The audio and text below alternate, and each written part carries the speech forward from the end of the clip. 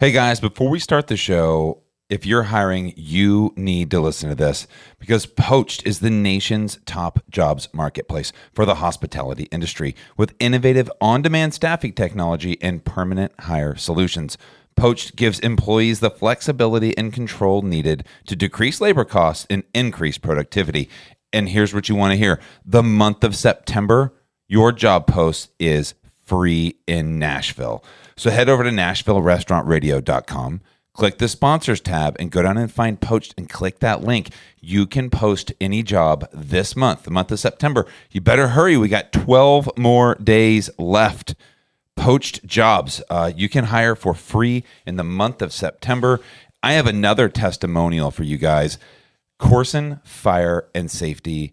They're doing amazing things. They have come into both of my restaurants, and it's just amazing when you bring somebody in. Kevin Rose is your guy. He went through and did a thorough check of everything. And the company that we were currently using, who I thought was fine, no big deal, but they didn't do half of the work that they said that they were doing. They didn't put half of the tags. So if I had the fire department come in, I would have had some major issues. Plus, they're charging me for stuff that they never did.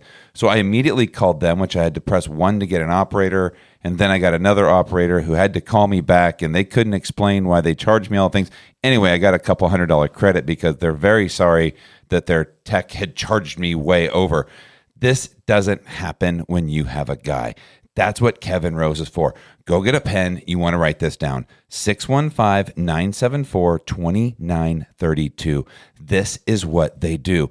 Anytime there's a fire extinguisher issue, fire suppression issue, you just want to know if your emergency exit lights work. You need to get things checked out, and you need to be able to call a person and ask the questions. Something goes wrong. I want to call a person.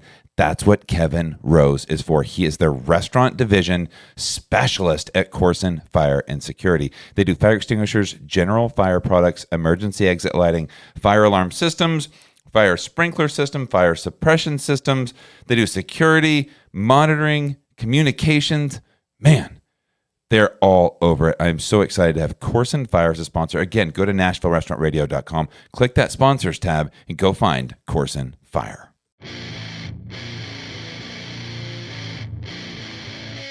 Welcome to Nashville Restaurant Radio, the tastiest hour of talk in Music City.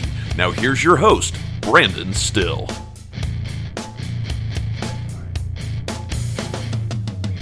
Hello, Music City, and welcome to Nashville Restaurant Radio.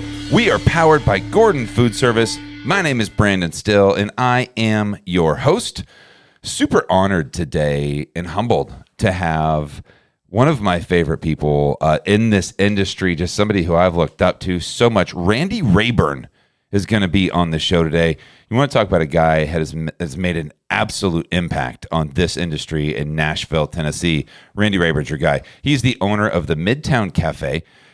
He's been owner of so many restaurants, though. I mean, the guy's an absolute legend. He's the namesake behind the Randy Rayburn School of Culinary Arts at Nashville State. And he joins us today. We're talking about the 35-year anniversary of the Midtown Cafe. You know the guy's a good restaurateur. He's got restaurants going for 35 years. That is absolutely amazing. And today we're talking about he's got a brand new book that he has written about the 35 years of the Midtown Cafe. It's got lots of stories. It has recipes, kind of all the stuff you want, and that's going to be available October the 1st at Midtown Cafe. He talks all about it. We talk about the state of the Nashville restaurant industry, how he made it through the pandemic, and lots of ideas and things that he's doing right now. Want to say a big congratulations to Memo's Mexican Kitchen. We just celebrated the best Mexican restaurant in Nashville, in Middle Tennessee. We had a bracket challenge, and they were our winners, and we're so excited. Voted by you, the people.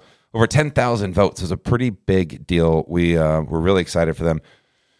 Got to do a really nice dinner there at their restaurant on September the 16th, Mexican Independence Day. So we had quite the party. You've probably seen people talking about it on the social media. Get ready, because they're doing a Day of the Dead, I think on November the 2nd. And so follow Memos, and you want to get tickets to that, because the food is outstanding. Hey, I want to talk about Gordon Food Service. These guys are the title sponsor for this podcast, but they're also really good friends and they're great guys. You know, one of the things I also do is I negotiate vendor contracts for people.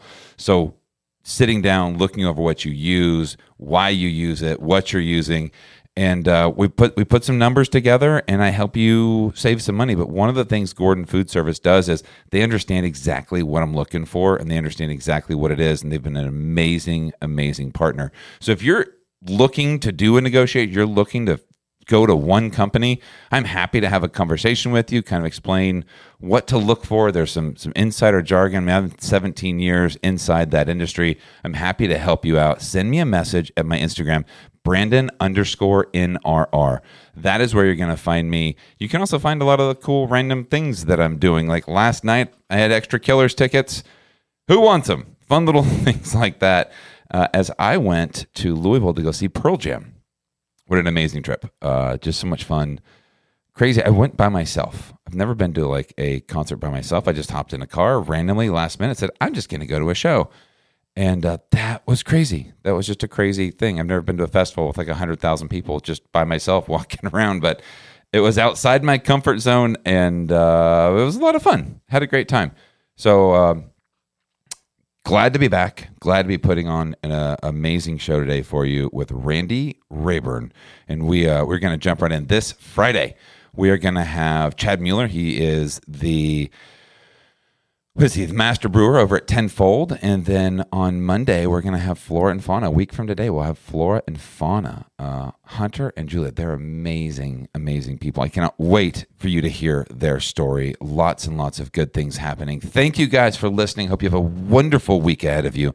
I will be in Dallas for the Food Service Technology Conference. So get ready, as I'm going to have lots of technology stuff coming at you in the next couple of weeks.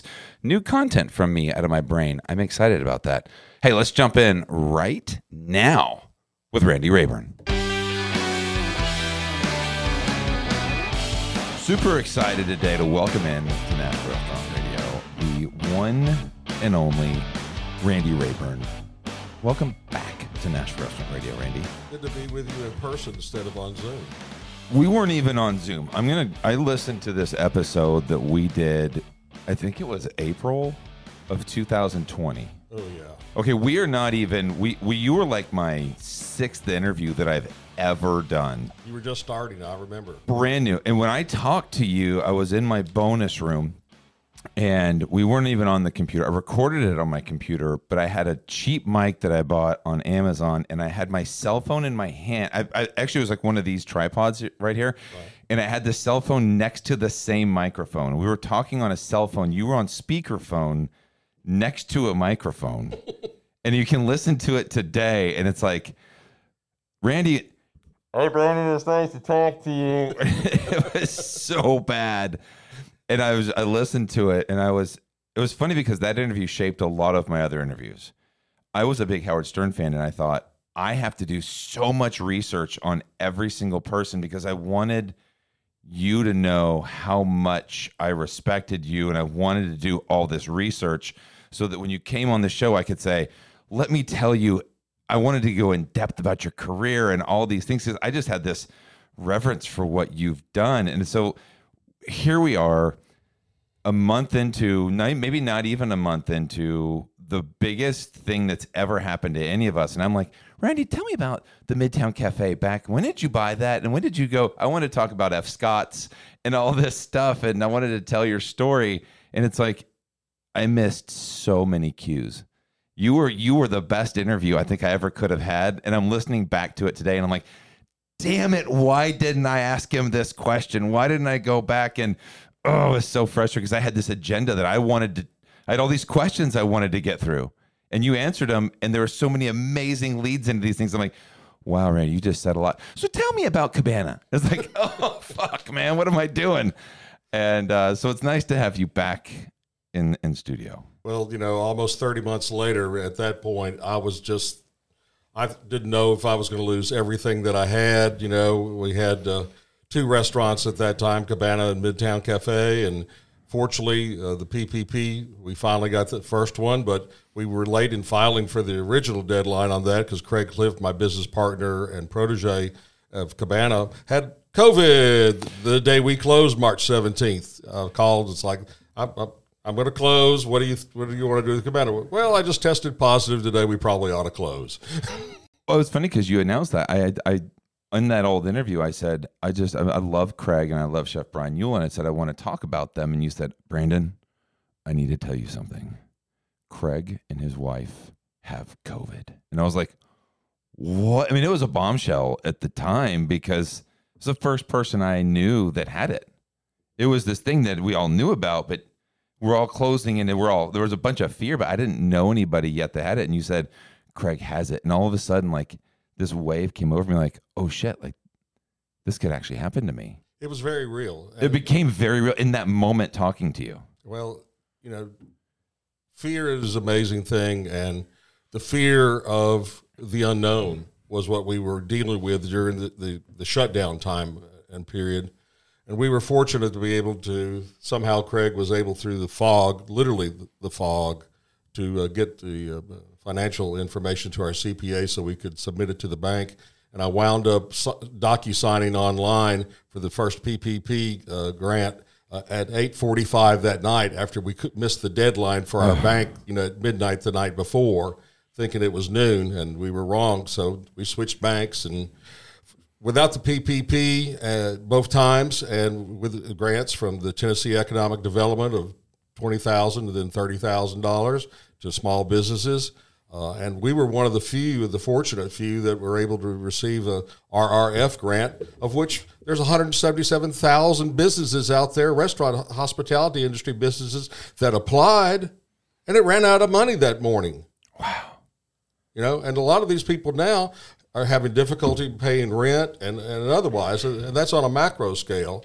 But the reality is, the industry is still 700,000 jobs down from, March of 2020. That's a lot of people. Yeah, and a lot of people are using these opportunities to be able to grow and advance because, the labor market in Nashville was super tight going into that time period. Finding people was the hardest thing, as you know, from your own The number roles. one thing. If you ask any chef, restaurateur, what's your biggest challenge? People was the number one answer. Well, in 2019, a coach without players has no team. How do you put it? I mean, so many restaurants now, as well as hotels, don't have the staff to be open all the shifts that they want, front or back of the house, and so they're cutting back, or people have more tables than they can reasonably accommodate and give great service to the guests. So it's a real challenge. Last summer, I found myself, really having difficulty trying to hire people as, the relative size had returned because of, not having half the tables that we had. And I'd reopened with myself on days and one server, and one manager was able to come back to work because of health considerations, and one server on nights. That was our front of the house crew. this is where at Midtown? At Midtown Cafe. And this is in 2020? Yeah, in 2020. May of when you didn't open in May. You waited. waited. We reopened May 12th. Was the day that May 12th was the day that you could open. So you opened that day. Well, actually, we could have opened up a little bit early, but I brought the kitchen crew in, and we took everything out of the kitchen, stripped it down, because we had already cleaned it and prepped it and got it ready to shut it down for an indefinite period of time. Sure. But I took it back to the walls, and we fixed everything, did everything, because we hadn't been able to do that since I bought it 25 years ago. Kind of nice to be able to do. Well, it was overdue. It was very overdue, and at the same time, it was just an impossible thing. But my kitchen crew need that, and I knew I didn't have staff, and we were in the process of lining up, online ordering and doing the menus and all those things to be able to accomplish that. And where do we put the tables? I got to erect this barrier over here with plexiglass so that people aren't too close to each other, and all the elements of that. And Craig was going through the same thing at Cabana, which we wound up selling in December of that year for 10 cents on the dollar. Because as I told you a little while ago, I wouldn't sign a personal guarantee for another 5-year lease option, and after 15 years, I sold it for 10 cents on the dollar. It's now Cabana Taps. They're nice people. They're doing well. It's still in the village, and I'm glad to be right here close to the Village again, and I still have an interest in the Village. I own a percentage of the Moxie Hotel across the street from where Sunset Grill. Because you own that lot there. I did own. I bought that lot in 2007 and rolled my interest in that parking lot into the Moxie Hotel because I always wanted some retirement money that wasn't dependent upon how many people came in across the transom that day. And how's that working out? I finally got an owner's distribution, in June of this year for the first quarter because it opened in January of 20, and then, whoops, hello. And there was a deal actually to sell it at the end of February for a pretty substantial return. I mean, it cost $36 million to develop. There's 133 rooms and 47 studio apartments and retail space. And it was going to sell for about $86 million, and it would have been about $490,000 a key is the term used in the industry because hotel prices in Nashville have been astronomical, considering the W Hotel and other values, which was almost $1 million a room. And the reality is that February 24th, just right a week before that deal was supposed to close, which was a number of hotels together in a package that a REIT was going to buy. Hey, the Ukraine war happened. Wall Street said, thanks for playing. What do you stand to gain? You sell your owner interest. What do you make on that? It's what I would be able to have an affordable assisted living facility eventually. Okay, so it will be really advantageous for you. Right now, it's not on my financial statement because it has no net value per se, other than a few $1,000s that I got this year for the first time ever on it. And I've been putting money into that literally since 2007. But we had a building permit in 2008, and there was that. Whatever happened in that September of 2008, Lehman Brothers and all this. I've tried to forget that whole month. 2008 was a crazy. That's what took down Sunset Grill, essentially, right? Well, the debt from that really did. Funding the construction of a $1.6 million renovation in addition to Cabana was an expensive project, and Cabana was wonderful. I'm glad we did it. And Craig and Chef Brian Yule, who unfortunately passed away from cancer in 2016 at age 52, was just devastating. But, it was a good operation, and, Craig's been working with me since 1987 when he was 19 years old, going to MTSU, getting his degree in aerospace engineering, and he's, one of the best restaurateurs in town, currently general manager of Ellison Place Soda Shop. He's amazing. Yeah, which I put that together for Tony Girantana, but came back because we postponed indefinitely, literally January 1, the weekend of January 1 of 2021. Tony wanted to wait till 2023, and I said, "Oh, let's wait and let's see what happens."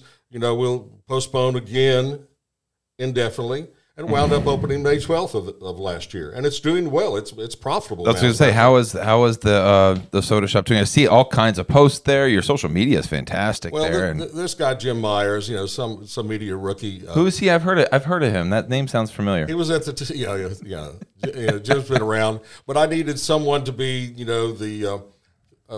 the face, one of the faces other than Miss Linda, the biscuit lady of the front of the house, because Craig's busy running the restaurant and doing things. And Jim is the storyteller, the person that goes and, interacts with the customers, seats them and otherwise, and knows a little bit about social media from his time at the Tennessee and otherwise as well. Probably one of, in my opinion, the smartest hires I've ever seen. And the innovation behind that, knowing that we're taking the soda shop, we're putting in a new next door. Essentially, it's next. It's not really a new place. But by the way, we couldn't get the lease for the original soda shop location. Yeah. And the guy would only give a 5-year lease option. You can't put $1 million into a 5-year lease. The people that have talked shit about that really piss me off. The people that are like, well, it's not the same thing. It's like, it's the same thing. Like the preservation and the people, I've heard people talk shit about Tony Girantana too. Like this millionaire. It's like, dude, he's preserving a piece of the Nash. Like he's one of the. If you drive through Hillsborough Village right now, it pisses me off. It makes me sad driving through Hillsborough because I'm an old school Hillsborough Village. Hillsborough Village was my spot, man. You could go to Sam's in the Village or Sunset any given night, and it was a who's who of chefs. It was the melting. Those were the actual people in Nashville who worked in the industry, or anybody. That's where locals hang. You go to Jackson, sit on the patio. You go to Sunset, Cabana. The Trace was right there. Vodka Triangle. Yeah, the Vodka Triangle. Bosco's, Sam's. The Villager. you go through Hillsborough Village. It was just this special place. And you walk there now and there's ruby sunshine. And it just hurts me, hop dotty. And it's like, this isn't the Hillsborough Village I remember. Sadly, I had tried to talk to Jimmy Granberry of H.G. Hill. I had a great relationship with John Hardcastle, his predecessor, who we helped form the overlay with to keep part of the village from being torn down and 30-story towers being built on 21st Avenue there, where the McClure's property was originally.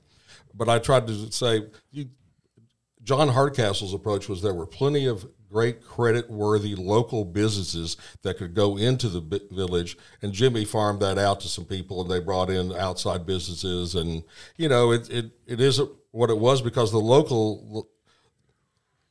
local factor is not there as much, and some of it's moved down to 12 South now, quite frankly. Yeah, but you still got a lot of people in the village now again, and it's evolved. But part of the problem was the price of the dirt becomes so expensive. If you can't generate what the dirt's worth, you get torn down. Yeah, same with Elston Place.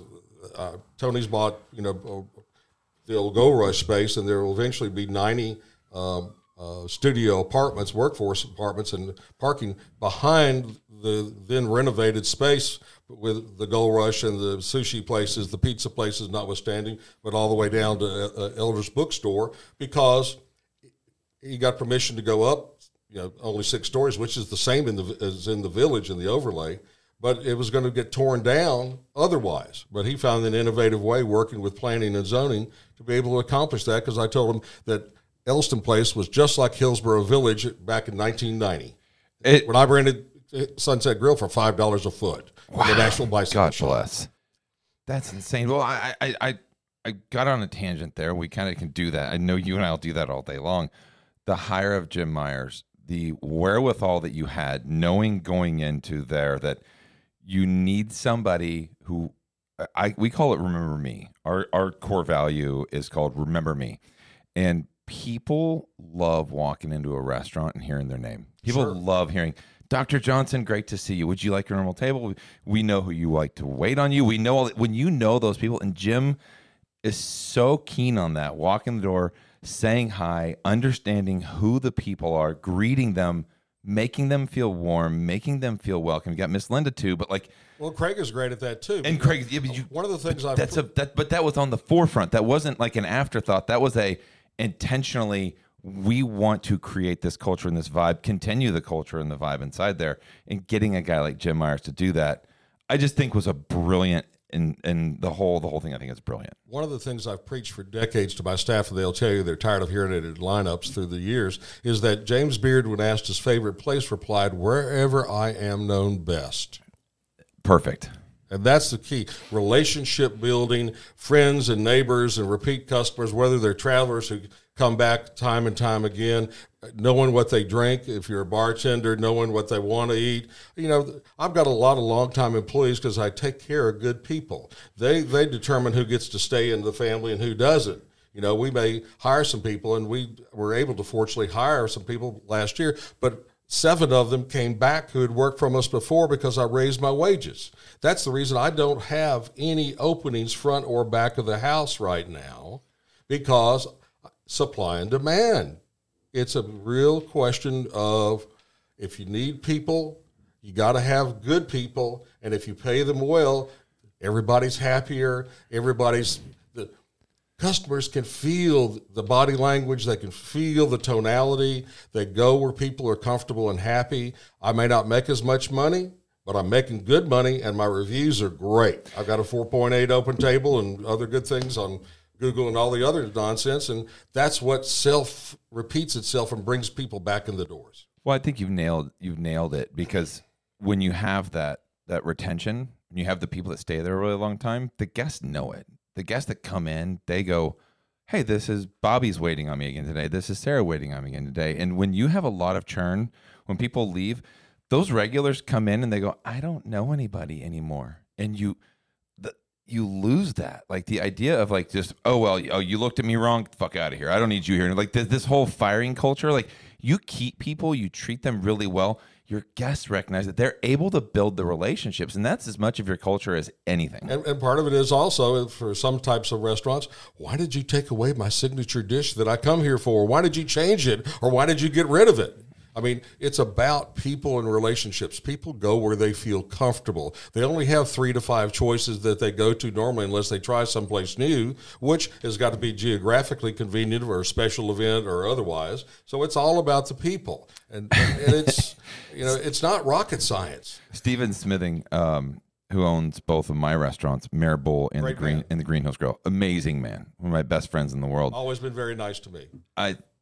He's a bunch of healthy respect over there. I think he would absolutely say the same thing. He says when they say, "What kind of food do you serve at Mare Bull?" He goes, "We serve good food that people like to eat." I love it. I mean, that we serve good food that people like to eat. We're not trying to reinvent the wheel. People love a good filet, and they love potatoes and green beans or broccoli. Like, we don't have the ego that says we can't serve that. Now, I do have a duck dish, and I have a fall menu, and I have a chef that creates really cool. But there's a handful of items on that menu: the shrimp and grits, the filet with mashed potatoes, and green beans that people will come back for years to love. The salmon and corn cakes. It's just a dish people go, "I love that dish," and it ain't going anywhere. And I'm not going to let it. And another thing, like wine and liquor, is one of those things that's crazy. We still sell Kendall Jackson. Kendall Jackson and Sonoma-Cutrer. People come in, wine reps all the time. "Why are you still selling that dinosaur?" And I go, "Because I pay $9 a bottle and I sell it for $13 a glass, and I can't keep it in stock." And then customers know what it is, and they want it because it's a known brand. And they love it. Right. And it's like, why would I get rid of that? Our chef, Christopher, he goes in. Every time, I've been to 1,000 bars with him. Every time we walk into a bar, he looks at me and we kind of joke. There's a smirk, and he's like, bartender walks up and says, "What can I get you?" And he goes, "I have a Blue Moon." And then the joke is nobody has Blue Moon anymore because, well, we've got something that's like Blue Moon. It's a look. This is like, but I want a Blue Moon. It's the number 1 selling beer in the nation. Why don't you just have Blue Moon? Well, because we like to be a little kitschy and different. And it's like, okay, I'll. Or what about those people who want Budweiser or want a Corona or want a Miller beer? Why do I have to out there? Like, if that's what you want, if that's what everybody wants, then I'm going to carry that. I'm going to have it. What I found in my career is that at one point I was trying to be super cutting edge and haute couture of cuisine, and the reality is that high wire act, you could stumble and fall quite easily, and the customers don't necessarily want that because I call it the 80-20 rule, and I'm not trying to go to the cheapest, most affordable segment of the market, nor the highest price segments where it's $100, $150 per person, and 20 courses, of vegan cuisine. Audrey's doing... That's great. I saw Sean yesterday at the Publix grocery store. June is like 28 dishes. And two young kids. I'm proud for Sean. I remember when he was chef at the Hermitage Hotel wearing that stinky-ass New York Yankees cap that I just hated smelling. And he's a great, innovative person. But not every restaurant can be that. What I've tried to do in recent years at Sunset Grill, we really tried to have a wide variety of appetizers, salads, and pasta to cover all the categories, and then have really aggressive cutting art specials, and the ones that people like, they wound up on the menu. Funny how that works, It's amazing. But I can't educate everybody. I'm trying to run a business and survive and have all my team pay bills. And the key for me right now is I'm thankful that according to my wholesale rep from PFG, not a paid announcement, that I have one of the few. Okay. I'm actually the only client that my rep has that has a full crew front and back of the house, and that's critical to stability, to be able to execute the menu, to be able to put food out on the table in a timely manner, and make people happy. Particularly if you're open for breakfast, a lot of breakfast customers want to be in and out in 30 minutes. And I'm thankful, frankly, that a lot of the hotels in the Midtown area that have grown up over the 35 years that Midtown has been there, they've closed their restaurants because they lose money on 3-meal restaurants. They make money on banquets if you're a big hotel like the Hutton or otherwise that haven't reopened their restaurants. And the marketing director was in last week, and a great guy, and we were joking, and had lunch, and I was like, he said, "What can I do for you?" I said, "Keep your restaurants closed." I said, "You're not going to be able to find staff anywhere because you're going to have to steal them from somebody else." It's a true story. How close did you come to having to close Midtown Cafe throughout all this? Did you ever get to a point where you were like, holy shit, we might lose this? I had to dip into my own retirement funds, and fortunately, I had the consulting job with Tony that started in January of 20, which I was using to max out the college tuition funds for my now, as of yesterday, 15-year-old Duke and my 8-year-old son, Dean, they're that turns old. 9 in November. And I fortunately had that consulting gig throughout 20, which allowed me to pay my bills, allowed me to chip in on Midtown and keep the door open, and Cabana, as a matter of fact. And without that, I would have had to have gone into my retirement funds, which were never sufficient. Or, Are they ever? No, I can't imagine that. I wouldn't know what to do. And that saved my you-know-what, because there was really scary moments of emotional dread and fear for what are my boys going to do? What am I going to do? What does that feel like? I mean, you're sitting there. I mean, this is one of the things I wanted to do this podcast for, because I think people look at restaurant owners and they're like, oh, look at Randy. He's this rich guy. He owns these restaurants. He's got to have all the money in the world. He's just this. And I don't think people say this about you. I think greedy restaurant owners in general, these people that own restaurants, like that moment where you're sitting there and you have all these employees that aren't working, that are coming back, and your heart is broken for them because you're a provider. You, for so many years, have provided for so many people. You've mentored people. I can't tell you how many chefs in the city came up through the ranks of your restaurants that are now incredibly successful. But you have these employees, and then you've got a family, and you're this thing, you're sitting there going, how am I going to take care of my family? Like, what does that feel like? What in that moment, like what goes through your mind and everything? It was humbling. It was devastating emotionally. As a parent first, whose first priority in life are my 2 sons, and my restaurant business for the last 15 years has been second priority. Yeah. Unquestionably. The greatest joy in my life are my 2 sons. I concur with my 2 sons also. In my life, I've been a workaholic and an workaholic combination before then, and thank God I slowed down my drinking at the end of '89 and a couple cycles later on. But I never drank like I drank before, being just stupid. After work, you go out and, It's a thing in the industry. It's part of it. Other industries are not immune to it either, but people who go to work and go home at 5 don't go to bed at 6. And for me, on my website for midtowncafe.com, I wrote an epistle just before the March 17th anniversary of the 2 years of closing. And it's pretty heartfelt, and I wrote it out a few days before the second anniversary. I started out at a lunch on a Saturday when the boys were with their mother, and I just started it, and it was painful, but it was cathartic, and it's there, and I'm proud of what I wrote, and it's there. And actually, I've got an addendum to that coming out, because that's online on there, but we've got a book coming out in October, the first week in October. It's a self-published book, because I didn't want to do what Vanderbilt Press and other publishers wanted me to do in terms of a book. And so a former assistant of mine, Karen Pell, who's worked with me 3 different times, who's got a master's degree in literature from down at the University of Auburn in Montgomery. She used to be a songwriter here for Reba McEntire and other things. But she's a good bookkeeper and an even better host.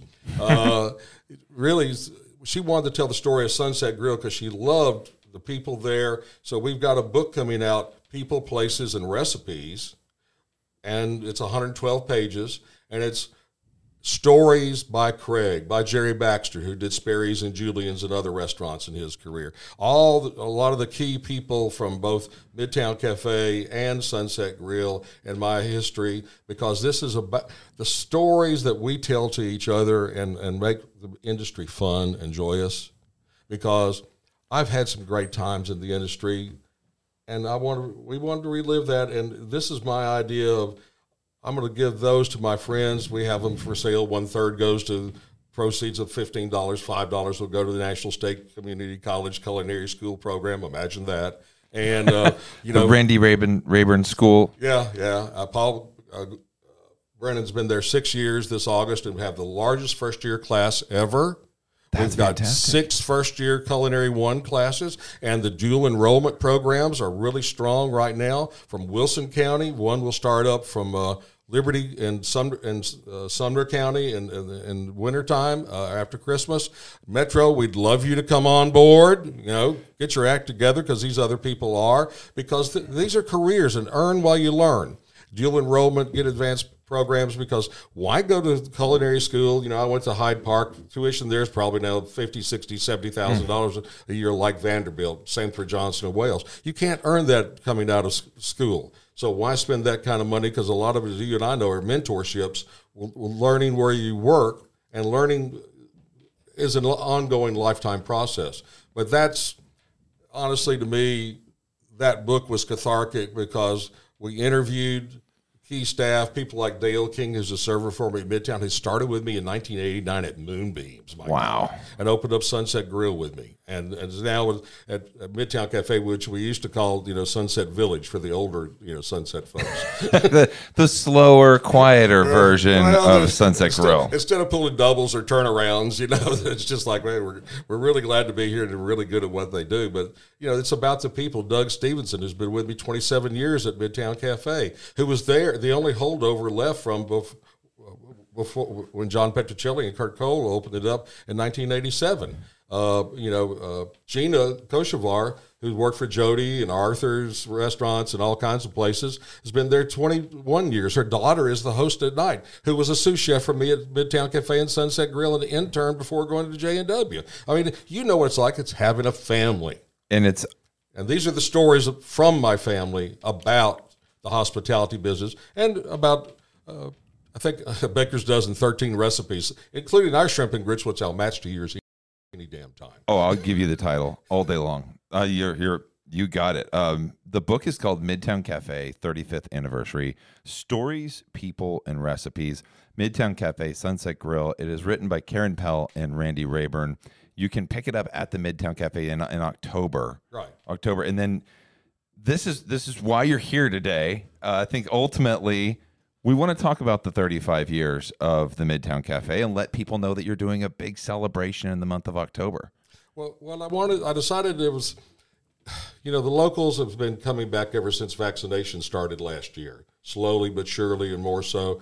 And our business, a year ago right now, Delta was raging throughout the nation, and our business hit a low point. We had really grown up, and we were really finally breaking even, literally breaking even in June of last year. And then July hit, and it's like, oh my. And then we peaked again in November, and then we troughed again from Omicron in January. And then we went on and peaked again because business was growing, tourism was returning. Nashville was getting close back to normal, and then the R word hit, in mid-May, which is recession, not Randy.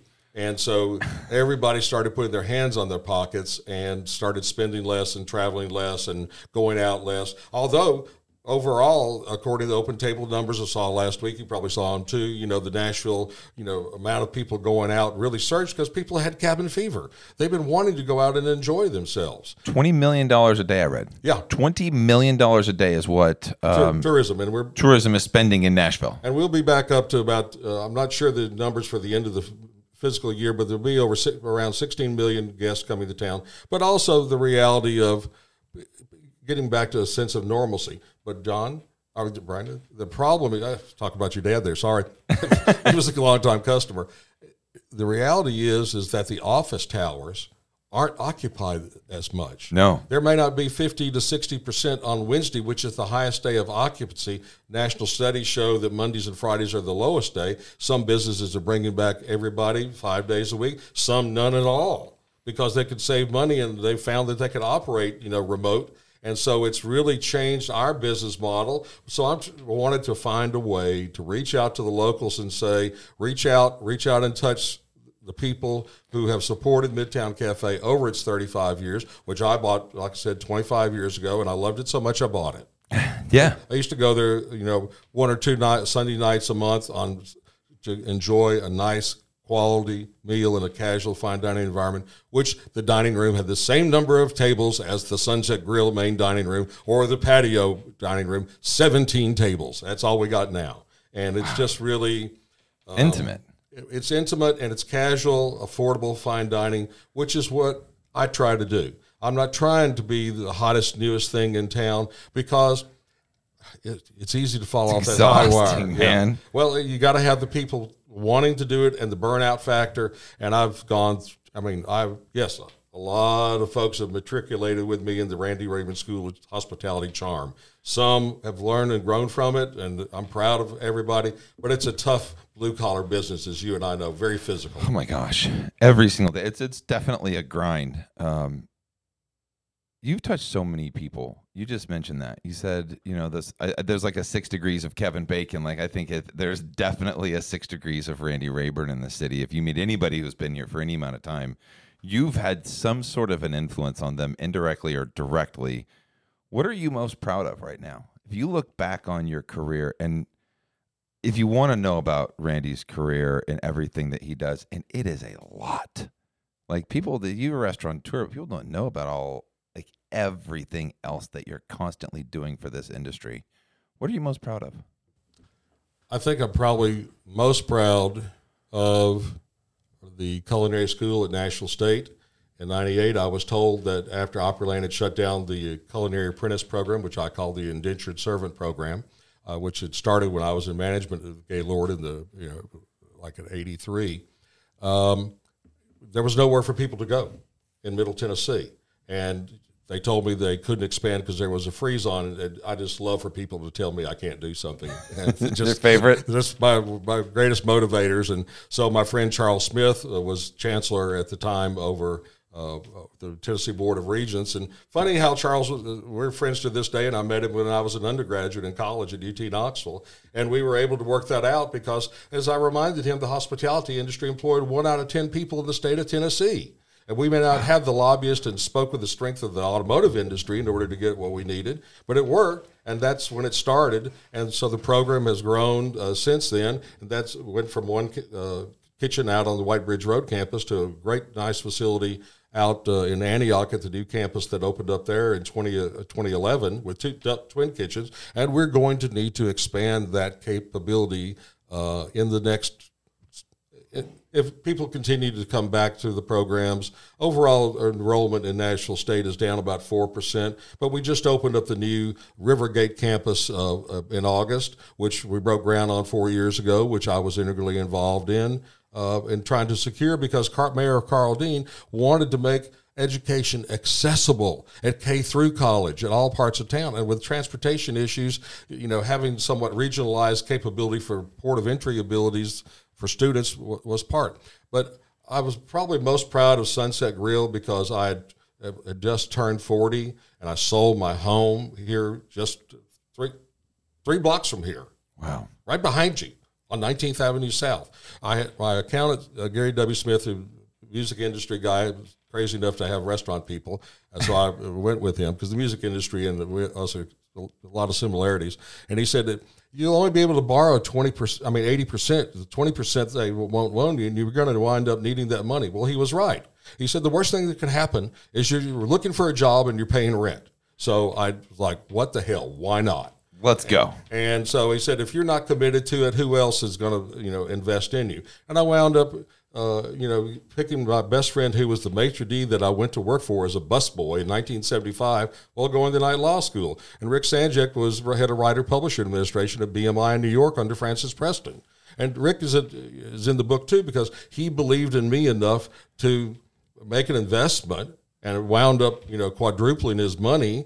Because I wound up buying the property in 94 and bought him out a few years later, and he was very happy, and we're best friends to this day, and we'll have lunch together on this Friday, Wow. It's amazing how you've kept all these relationships and just... Well, not all, but the ones that count. In life, You have your blood brothers and sisters and family that you're born with, but as you go through life, you'd find people that are part of your adopted family in life that stick with you through the ups and downs because you learn that a lot of people are nice to you only when you're up. It's the people who are there for you and beside you and caring for you and care about you throughout the times that stick around in your life. And hopefully you're lucky if you have a handful of friends. And I'm talking, you have a core, and then you've got, it's like an onion. You know a lot of different people at different levels, but how many people are really going to be there for you in life? And I'm blessed to have more than a handful, and maybe 2 handfuls. Maybe I'm too hopeful, but I'm blessed, at my age, to still be physically able to be doing what I'm doing and still sore from going to the gym, 2 blocks that way up towards I-40 at Steps, to stay fit, to be able to be in this industry, because literally I'm in better shape than most of my peers that I went to high school with. Not all, but because I've been an athlete, and then I dropped out for a while, but I had to rehab a knee at F. Scott's back in '88, and I've been generally working out since, no matter what the size of my belly was. I do the same thing. I can't seem to get my belly to go down. My kids joke that my kid always grabs, he goes, jelly belly. And I'm like, that's not funny. Well, I mean, that hurts, son. One of my guests said yesterday he had lost 1,000 pounds in his life. It's a yin and yang. And, the depression of COVID, I dropped a lot of weight. And then I put a lot of weight on. And then last summer, I got very serious about it because I'm a type 2 diabetic. And so I had my first hypoglycemic reaction. It's like, I'm eating too many carbohydrates. I think I know better. I know what I'm doing, but I'm not doing it. And that's the difference in life, is walking the walk that you talk. So on that front, you just said that even during the toughest times, when people stick with you, those are the people that really are that's your tribe. Yes.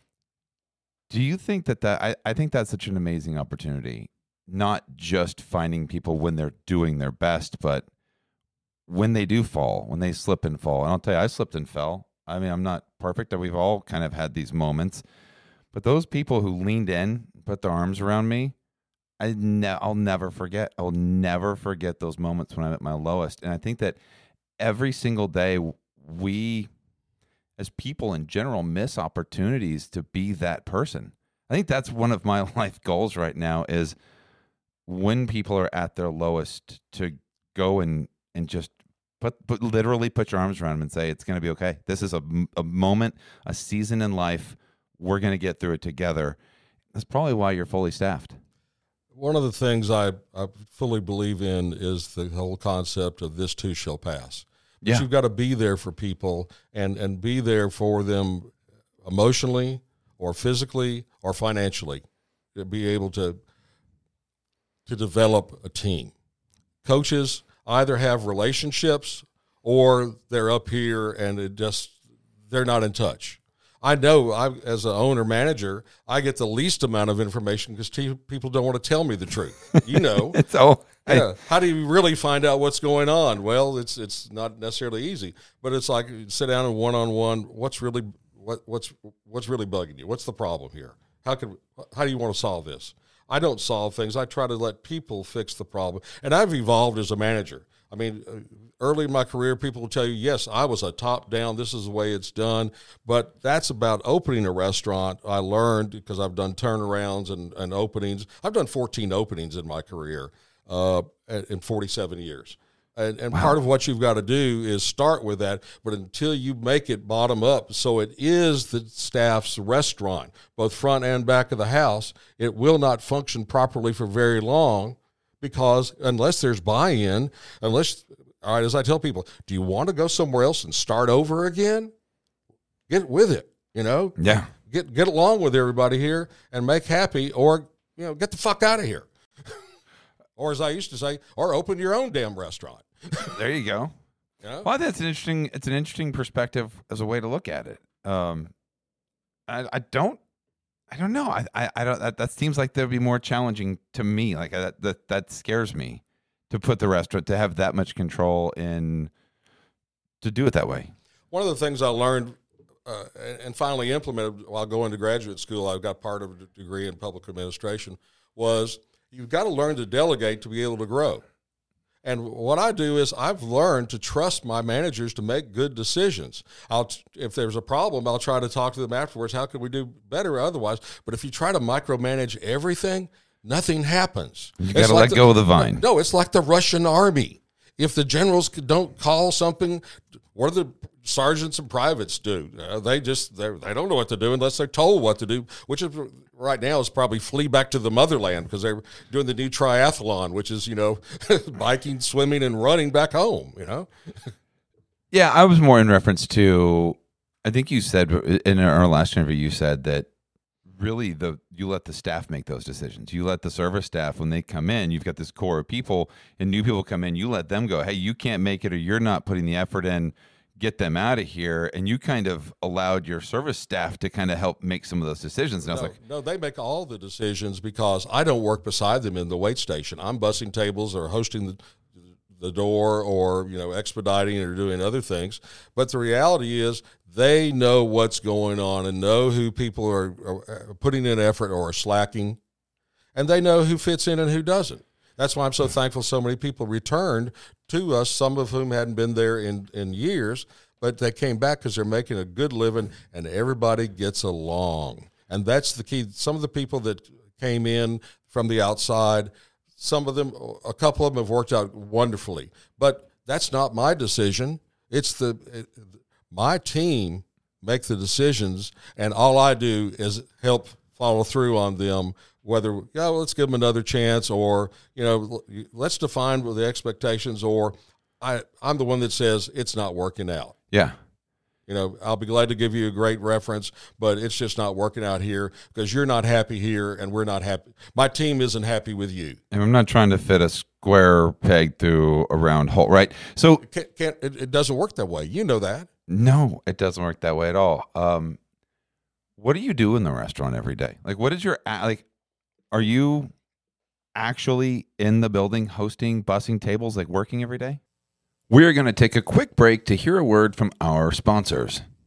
I think one of the most overlooked things that you can do on a P&L, which is your profit and loss statement, is dish machine and chemicals. It's just one of those things you don't focus on until it's too late. Let Jason Ellis from SuperSource come in and do an audit of what you're currently doing and why you're doing it. His number is 771-337-1143.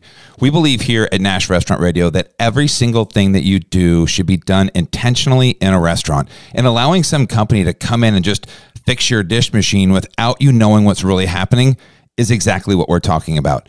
The thing Jason does the best is he can help educate you on exactly what's going on with all of your dish machines and chemicals. He can do staff trainings to understand why you're using what you're using, again, to be intentional.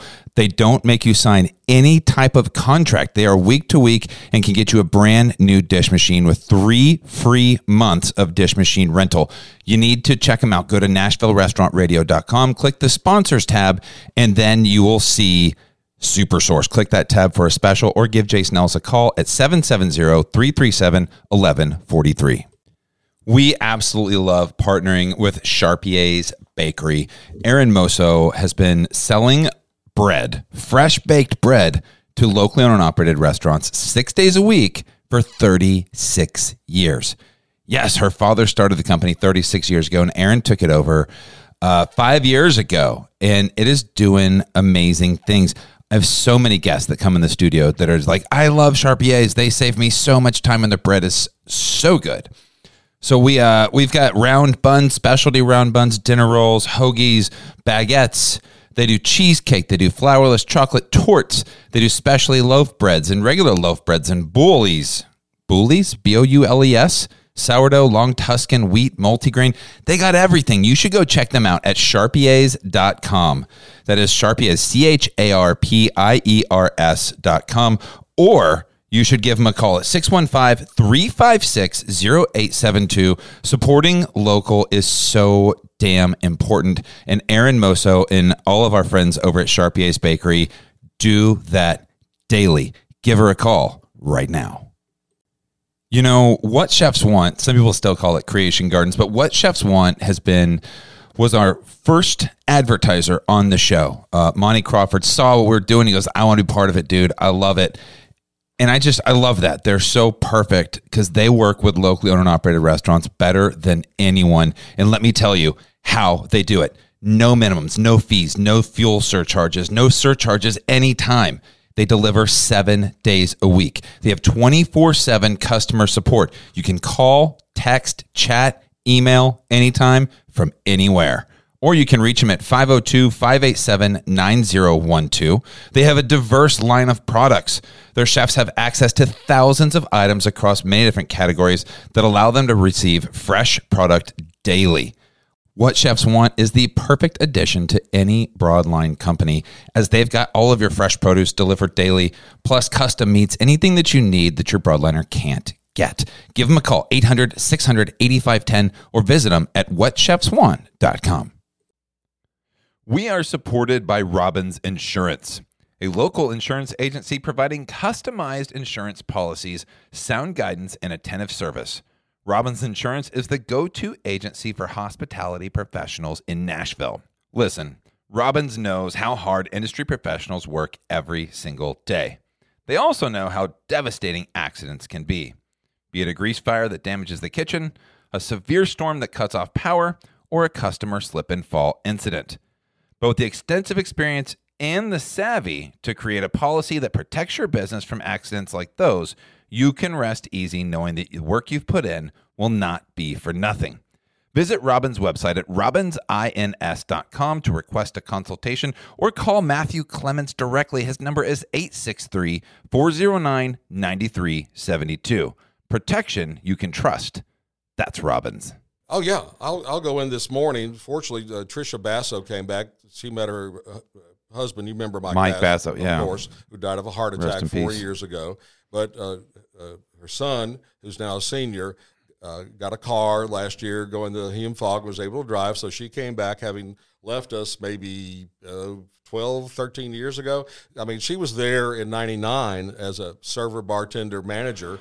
And so she's running the door now because she came back last August because she was bored and could get out of the house. Sure. And so I'll go back and I'll run the door when she's not there on weekdays. Christy Rickard, who worked for me at Sunset, who worked for Park Cafe for Willie and Yvette for years, joined us on the host on weekends, and she's serving now and hosting on weekends. But I would go in and I bust tables. I greet people.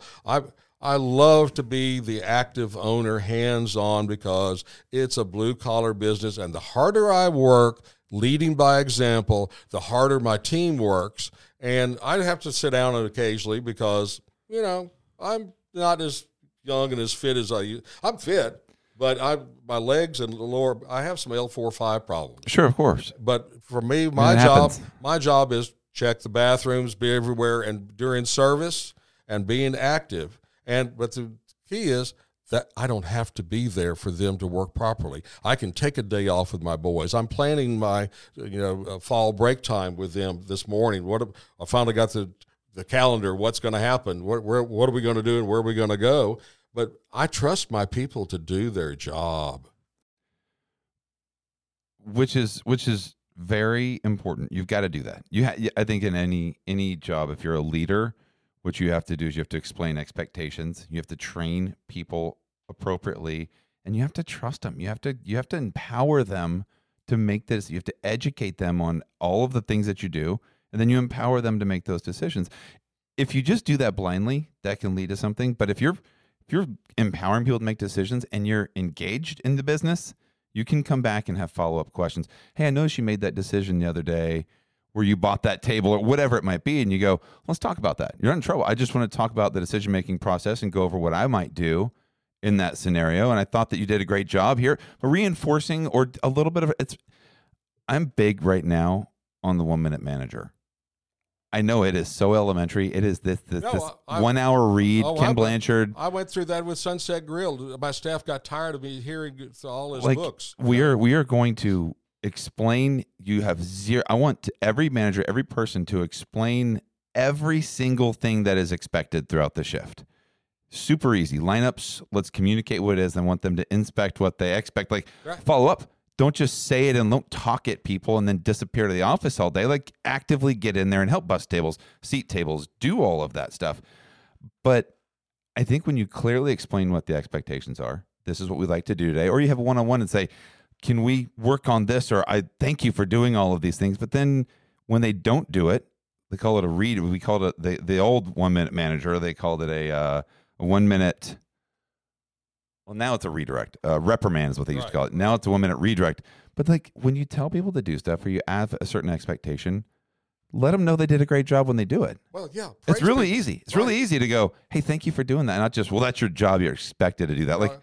But show gratitude. And occasionally reward people without expectation. Not only praise, but reward. That's the thing. I know that my management team, who all wait tables are 10 bar. I mean, I don't have a manager standing around doing nothing. That's me. And I'm not essential to be there. That's the key part. All of my general manager, Doug, is behind the bar or on the floor waiting tables. Lead by example, and they're the ones that I trust to make the decisions, and I don't even follow up that much anymore because I have that much faith and trust. It's kind of like when you've got a Peyton Manning at quarterback, you don't tell him what play to run.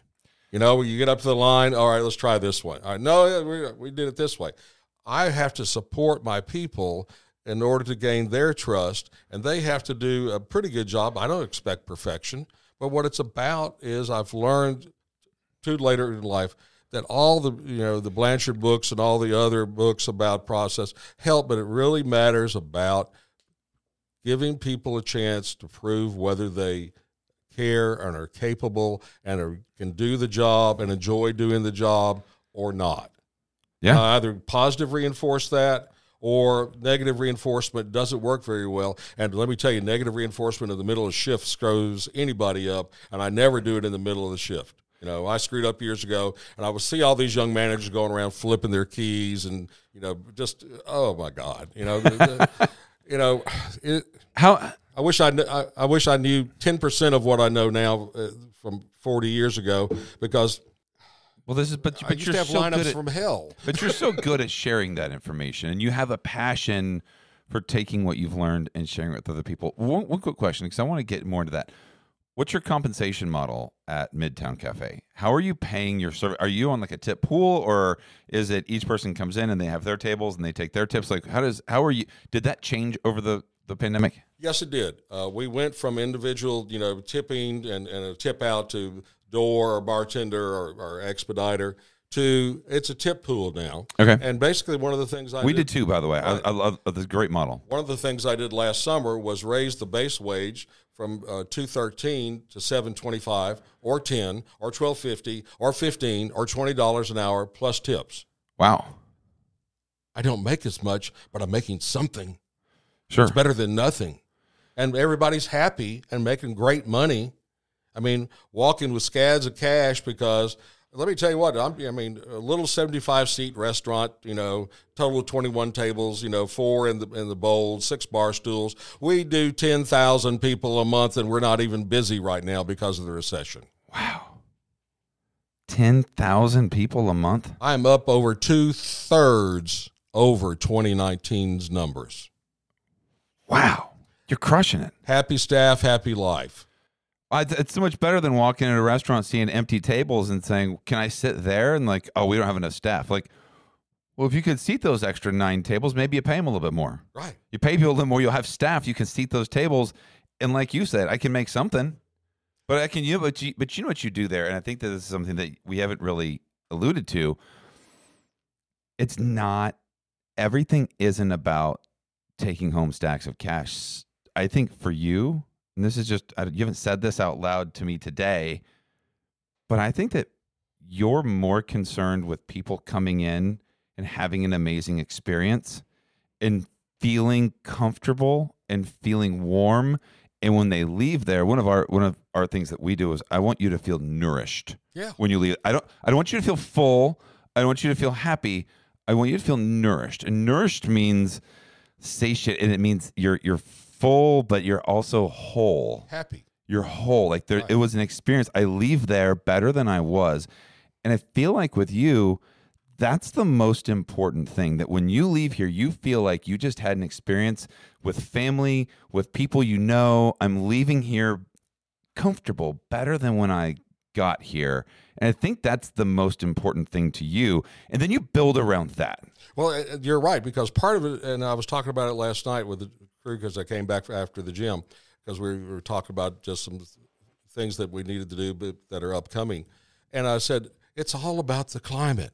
If you're happy in the weight station, if you're happy in the bar, everybody knows it. I said, if everybody in the bowl can hear what's going on at the bar, and table 21 and table 23 can hear it, and in the 50s they can hear, what's going on in the weight station. And if you're not having a good time, and working together and having a good time, everybody can feel it, because it is the climate. And I don't create the climate. I'm the one that hopefully puts together the pieces to allow that climate of nourishment and a servant-friendly, because that's what we are, right? Well, Bob Dylan said you got to serve somebody. It took me a long time to realize that I'm doing what I prefer doing, which is making people happy, that having finished law school and living through an adversarial environment that none of my lawyer friends enjoy practicing law. Oh my God! I still enjoy going to work 99% of the time. There's 1% it's like, oh well, disappointment, or can't make, I hate it when it's dead. Yeah, I hate it when it's. I think we all do. Yeah, when it's just slow, and you're like. There's cycles now, but one of the best things I ever did was open up for breakfast at Midtown Cafe, probably because I was always envious of the lines out the door for David Baldwin at the Pancake Pantry. Yeah. But the whole idea of breakfast and lunch and late night at Sunset Grill didn't make sense. But at Midtown, when Nashville closed, I'm like, let's go. I need to do it. And thing is, a lot of restaurants, you've got one right over here next to you, Christopher's, there's a lot of breakfast, lunch, brunch restaurants that aren't open at dinner because they don't have menus that sell at nighttime. That's what Midtown Cafe did, had an existing core lunch business that was pretty good, but I added clientele and covers on days, 7 days a week. Finally, we added Saturday and Sunday in October of 21 or 20 and did it because there are people that living there. There are more people living in Midtown than Germantown now. Wow. Oh, there's that right behind you. There's that. What's the new store? I mean, there's 300 units, 34. Huge. But you know what? It almost killed us because people couldn't get to us during construction with deliveries and everything else. But the number of apartments and condos that have developed in the Midtown area, from really Charlotte all the way up to Music Row, and from the interstate and out to 440. Yeah, it's just. Have they been good to you? What happens in that situation? I'm curious. What happens in that situation? Because I've never had it where you have this gigantic hotel, condo, this mixed-use building going up right next to you. They close off the streets. Do you get subsidies for that? Do they? No. Do they come in and at least say, "We are so sorry, we're closing your street today"? How's your relationship with them? It was adversarial, but okay. We were able to deal with it, but there's stuff you can't deal with. I was fortunate that I knew ahead of time that the construction was going to happen, and I went to Public Works with a good lawyer. You've got to have someone who is, relationship driven with that, and I was able to keep my alleyway open or we would be closed. My landlord was like, "What's the problem with that?" I said, "It's an existential threat to your rent." Yeah. Okay, if people can't get to me and park in my business, and we don't have enough parking, but I was able to eventually bring valet back, and we have a relationship with the Marriott Hotel, so we can park overflow in their parking garage across the street. Now, I'm working great with the new general manager of the apartment building, and there's a 200-room Hilton Hotel of Fallon over on Broadway across from the MC Suites and otherwise. And I met with those people, and the marketing director used to work across the street, Marriott Courtyard. But that's going to work out. He's a nice guy. He worked in the hospitality business. He cares. He knows what's going on. Corey's a great guy. Is that rare today to find people that genuinely care? Yeah, it is. Isn't that sad? Well, yeah, but because Nashville's never been that way. Well, I think Nashville's taking this turn now. And I love sharing stories like you're sharing today. I have a very romantic. I look back and I think about all my years in the restaurant business in Hillsborough Village. I have a very romantic feel about that whole time, and just the way in which the locally owned operated community comes together. And it's like there's so many people coming to town that don't give a shit about any of that, and they care about them and money, and we're going to take over. And kind of just scares me. It makes me sad sometimes. I would say that what I've seen is there's always been a caring and giving spirit in the hospitality community that, you know, I've remained great dear friends with Deb Paquette, who was my chef a long time ago, with Margot and Heather, her friends, and just Willie Thomas. And there were great chefs before 2000 in Nashville, Tennessee. I hate to tell all the newcomers, revisionists, as it were, that, you know, Nashville had some decent food service here. Really good. Back to the 80s. Jody's a friend. Talked to him a few weeks ago. Adam Dredd and I, three of us talked on a conference call. And, you know, the reality is... What do you guys talk about? Oh... I'm not allowed to talk about that on air. No, we just friends shooting the shit, or is there a business venture? You guys are just shooting the shit. You guys just friends. You know, here's a stand-up comedian and Adam, you know, turned lawyer. You know, there's not going to be a whole lot of serious conversation going on. You know, gosh, and I follow him on socials. But you know, it's part of what it's about is that there are great alliances of communities. There's some great leadership from like Julia over at Henrietta Red and others with the independent restaurants, and Sean and others out there working in the communities and doing good things. There's a lot of people doing that. And a lot of them are new people, and a lot of them are great locally owned chefs, but a lot are really chains that have outposts here now. Because why? We're a tourism city. We are now. The sales tax... our property taxes were going to be growing exponentially higher because back around 2000, the sales tax, because of this thing called the internet, the percentage of the sales tax in Metro's budget went from 20% down to 16% in the 90s. And then it needed to grow. And we wound up convincing people that we needed a new convention center downtown. And that's part of what caused the sales tax to grow for Davidson County. Now, none of us expected what happened to Lower Broadway. I told my friend Steve Buchanan, whose niece worked for me, that unfortunately the TV show Nashville was a tremendous hit and was the best soap opera since Dallas. And if you look at the tourism numbers, they grew in 2012 as we were really coming out of the post-flood environment of May of 2010. And that's when the New York Times created us as the It City, and the Bachelor and Bachelorette parties started coming to town, and that's okay, but that's not Nashville. And there was no control over transportainment downtown, and it was too laissez-faire, and they couldn't, because of state law regulations, couldn't do that. And I won't go into bore you with the details of it, but I was really asked about this yesterday, and it really too much too soon, and a lot of downtown Nashville just now reminds me of the French Quarter, which is a theme park for adults. That's exactly what it is. That's what Broadway is. Yeah, and now you go downtown. You walk down Broadway on any given night, but like on a Saturday night, you walk down the middle of Broadway because they close it off now. You can't even drive on it. I don't recognize it. Well, I don't recognize it at all. What you wound up having was licensing of brands and creating Jason Aldean's. And Old Red did $21 million in sales in the first year. Blake really likes his royalty percentage a la Vegas, which chefs have been doing out there for a long time. Yeah. And country music artists, or musicians and other artists don't have those kind of situations. Well, and I think a lot of people think that like Blake owns that. No, like it's a licensing deal. That's a Ryman Hospitality owns that, and then they license his name. There's one in Tishminga, Oklahoma, that he actually owns. That was like his. Then that concept is taken on Ryman Hospitality, and they've opened one in Gatlinburg, and they got the one here. But like he has contractually has to be there twice a year. Right, but it's not his. No, but it's the genius of Narvel Blackstock who manages him. Yeah, who was Reba's ex-husband, right? Right, exactly, yeah. And Narvel's a brilliant regular, marketer. Probably at Midtown, and I know at my restaurants. He's been there once or twice. Yeah, he's been there a few times. The valet, great guest. The valet knows what his car looks like. 12:45. Okay, we'll be there. Yeah, doesn't have to call, but anyway.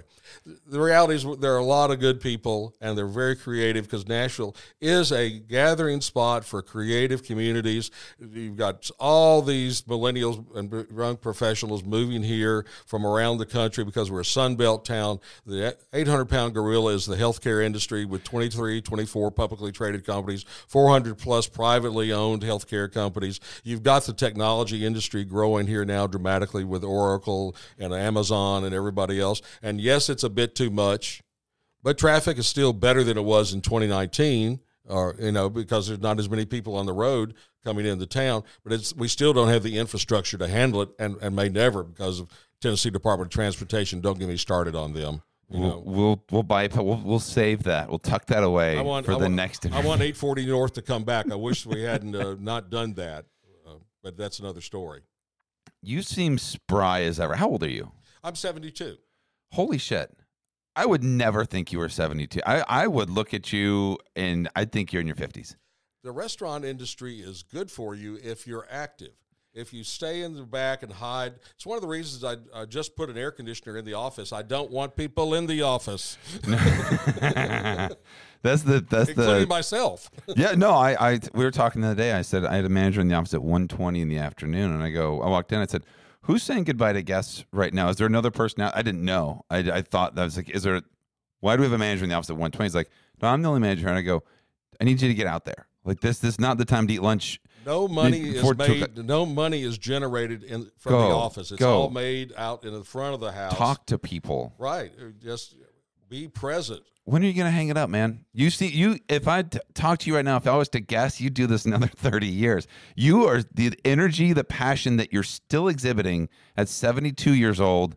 You're out here hustling. Like, when are you going to say, I'm done? I love what I'm doing now. I'm already slowed down because I don't have to be there at 6 a.m. anymore the way it was 2 years ago. But you still go all the time because it's in your blood. You love it. When are you going to stop? Do you have a number? Do you have a day in your brain? I've got a 15-year-old and a soon-to-be 9-year-old. Retirement doesn't exist. What I'm already doing is slowing down a little bit so that I can go in at 8:30 or 9 o'clock. I can get a lot more done at my kitchen table in terms of emails and replying to things rather than being at work with all the distractions and trying to accomplish the running of the business parts of that plus my life. And I still enjoy it. But that's why I'm working days now and not nights anymore, because I don't have to be a hospitality vampire. You know? I mean, why do you think I called it Sunset Grill? That's when I woke up at night.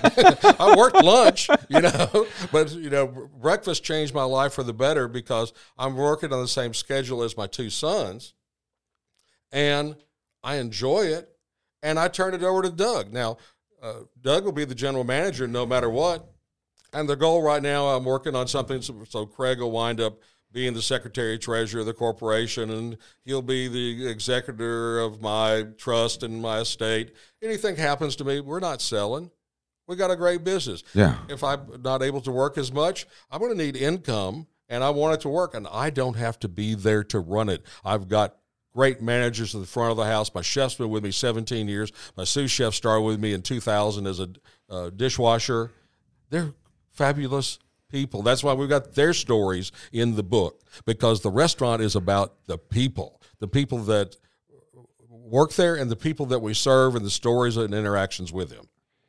Again, 35 years, the Midtown Cafe. That's your celebrating. You bought it in 1997 after it had been open 10 years, and now we're 25 years later.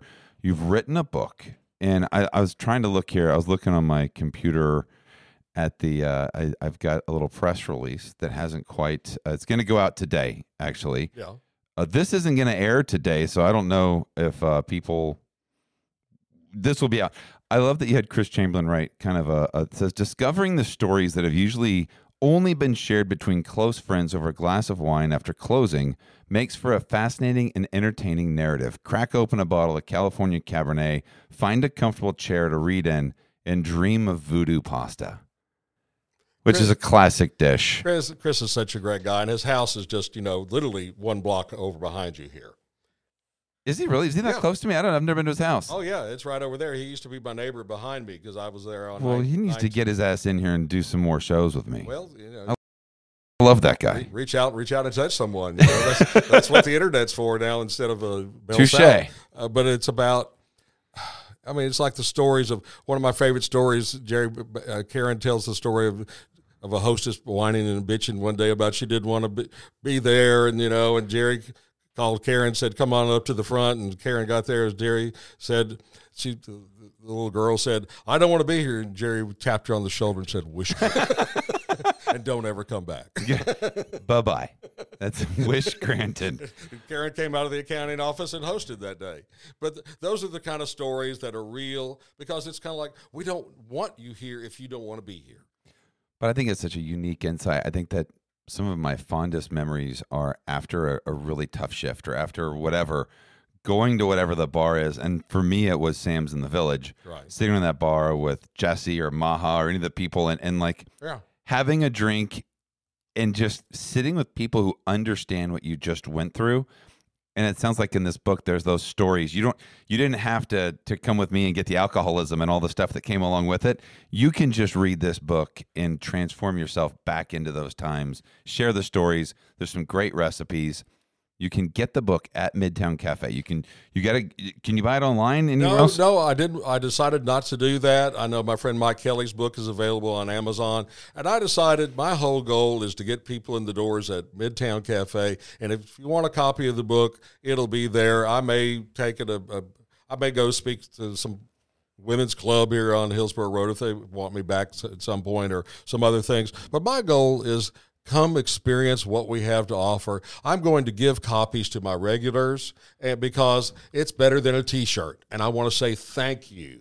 And that, to me, is part of what it's about. But part of what it's about in all this is that Karen did the interviews with the people, and I wasn't present because I wanted them to be comfortable talking about what made them happy. What do they remember the most? What were the great fun times, and what nightmares do you have, from those days, I can't wait to read it myself. I have so many memories of the bar at Sunset Grill. To me, was a very special place. I'm more of a Sunset Grill guy versus Midtown. I like and I have my rehearsal dinner at Sunset Grill. I know you did. I mean, I remember. This Friday is my 17-year wedding anniversary. Congratulations. 17 years. It's crazy. So 17 years ago, Thursday, I was at the Sunset Grill doing a big party. In addition to the book, which you can go to the book, you can get the book starting October 1st. Yes. October 1st, you can start getting the book over at Midtown Cafe. In addition to that, you are offering something absolutely amazing. If you're out there and you like the Midtown Cafe, gift card sales, there you can receive a 35% discount on gift card purchases of $100 or more. They're available in the restaurant or online, valid only on purchases made between the dates of October 1st to October 31st. So you're giving back to people, and you're saying, look, if you want to buy a gift card over $100, I'm going to give you $35. I want my local regulars to be able to have a discount, and I also just really want to be able to say thank you. I don't need the money. Last year we didn't sell any discounted gift cards. I learned a lot about that to pay for Franklin Cabana and it survived the flood and other things. But it's about, I just think that it's a great way to give back. Get back and give back, because we're doing other donation things.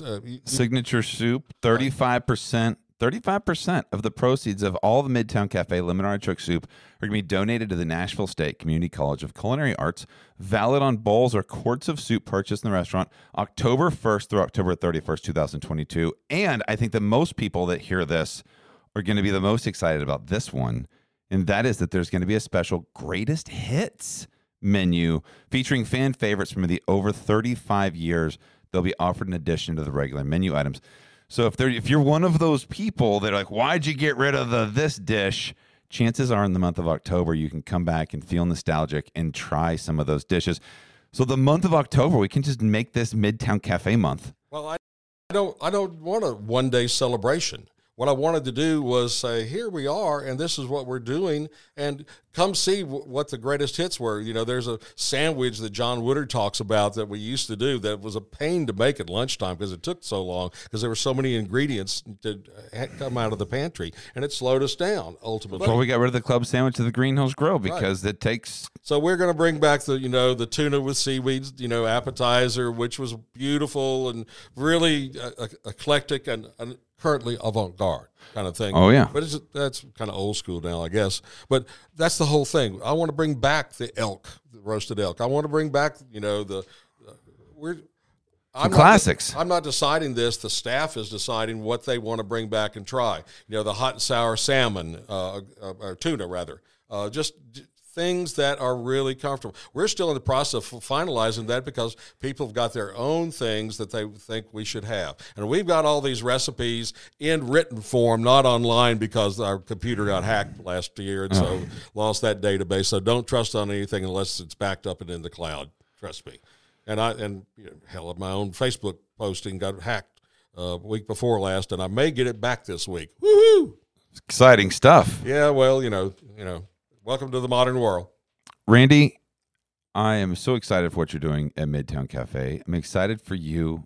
It is always an absolute, I'm humbled. Honestly, I'm humbled having you here in this room with me, sitting across from me my entire career. Okay, and I started in 1995 at Taco Bell. Welcome to the border. May I take your order? Right, 95, hustling, taking orders, washing dishes to Pizza Hut. Then 1997 started at J. Alexander's on White Bridge Road. Great training. That was my first wait job. I was 18 years old, just graduated from high school, and I learned about you. Like you were this figure to me. Like you were this guy that owned these restaurants, this hugely successful restaurateur in town. And I love people like that. I'm not a hater. Like I love Tom Brady. I like the greatness. I love greatness, and I want to go towards great people. Dave Ramsey a long time ago said, "Don't go ask somebody who's been divorced 6 times marriage advice." You know what I mean? Like right. Go find people who've been successful and emulate them. Do what they do. And you've always been somebody who I've emulated. Your passion, which the way that you care. Not only for the city of Nashville, but the hospitality industry is so incredibly selfless. Your contributions to what we would not be, this industry in Nashville would not be what it is today without you. Your fingerprints are all over this thing, and it is an honor to have you in this studio today talking to me, and I cherish these moments, and I appreciate your candor. This means a lot to me. Thank you for being here. As someone who's not a legend in my own mind, I thank you for your kind words. But for me, people I care about are the Tom Moraleses and people that I respect, like the Jobo Ledbetter, founded Houston's and now Bricktops and others. And I miss the Houston Thomases, who was a mentor who did, Sperry's, and with Jerry Baxter, my best friend, who's 84, who's opened up 20 restaurants in his career and learned the business in Aspen so he could pay for his, ski season time. Yeah. Moved out there and hated being a bank teller in Los Angeles, I'll tell you that. And those are the mentors, the Jamie Camaros. And, I've been blessed to know so many people in the industry and to still be friends with Jody and to still be friends with Willie and Yvette and the Katie and Stephanie Dean and Joe, their mama Joe, and just from McCabe, and just I'm blessed because I still love what I do. I can tell. Well, if you don't, why are you doing it? It's a great point. I'm a servant. I love to serve. It brings me joy to see people leave the restaurant happier than when they came. That's why I do it. I do it every day because I love to serve. I love seeing people come back because I recognize them and may or may not remember their name anymore, but I know who they are. And talking to them and seeing them, even customers who came in for the first time yesterday, we get a lot of 2-fers and 3-fers, or even 2 times a day. Because hey, we're here and we love your food, and that's why we're back. And it's like, hey, give us a try. Thank you so much, because it's that compliment. But I love the positive feedback that makes me feel good about what we're doing. And I miss the Cabanas, which I wasn't that active in. I let Craig and Brian run that one. And I'm proud that Amanda Gamble is now with us at Midtown, who was with Craig for a total of 14 years, counting, came over in June after having been with Elston Soda Shop after we sold Cabana. Once again, I wouldn't sign a personal guarantee on another 5-year lease. So next, moving on. Darn it. There you go. You live. You say it and you live. I love that. The final thing that we're going to do, because we're at our time. Again, thank you for being here. But the final thing that we do now, a little different than the first interview I had with you. I feel like today I'm working on it. We do the Gordon Food Service final thought. That is a paid advertisement. Sorry, Gordon. We love Gordon Food. Gordon they are Food good Service people, yeah. is there. Of all my time working for all the different people, GFS has been one of those companies that is just they do what they say they're going to do. As well as your rep? I work with Paul Hunter. Okay, yeah. Paul's an amazing guy, and they're doing some pretty aggressive stuff here in Nashville right now. But that's not what we're talking about right now. We're talking about our final thought, which goes to you. You get to say whatever you want to say, as long as you want to say it. You can surmise the conversation. You can give advice. Whatever you want to say as the final thought for this interview, you get to take us out. The mic is yours. I realize every day how blessed and fortunate I am to have reasonably good health and to love what I'm doing and to have two beautiful boys in my life, Duke and Dean.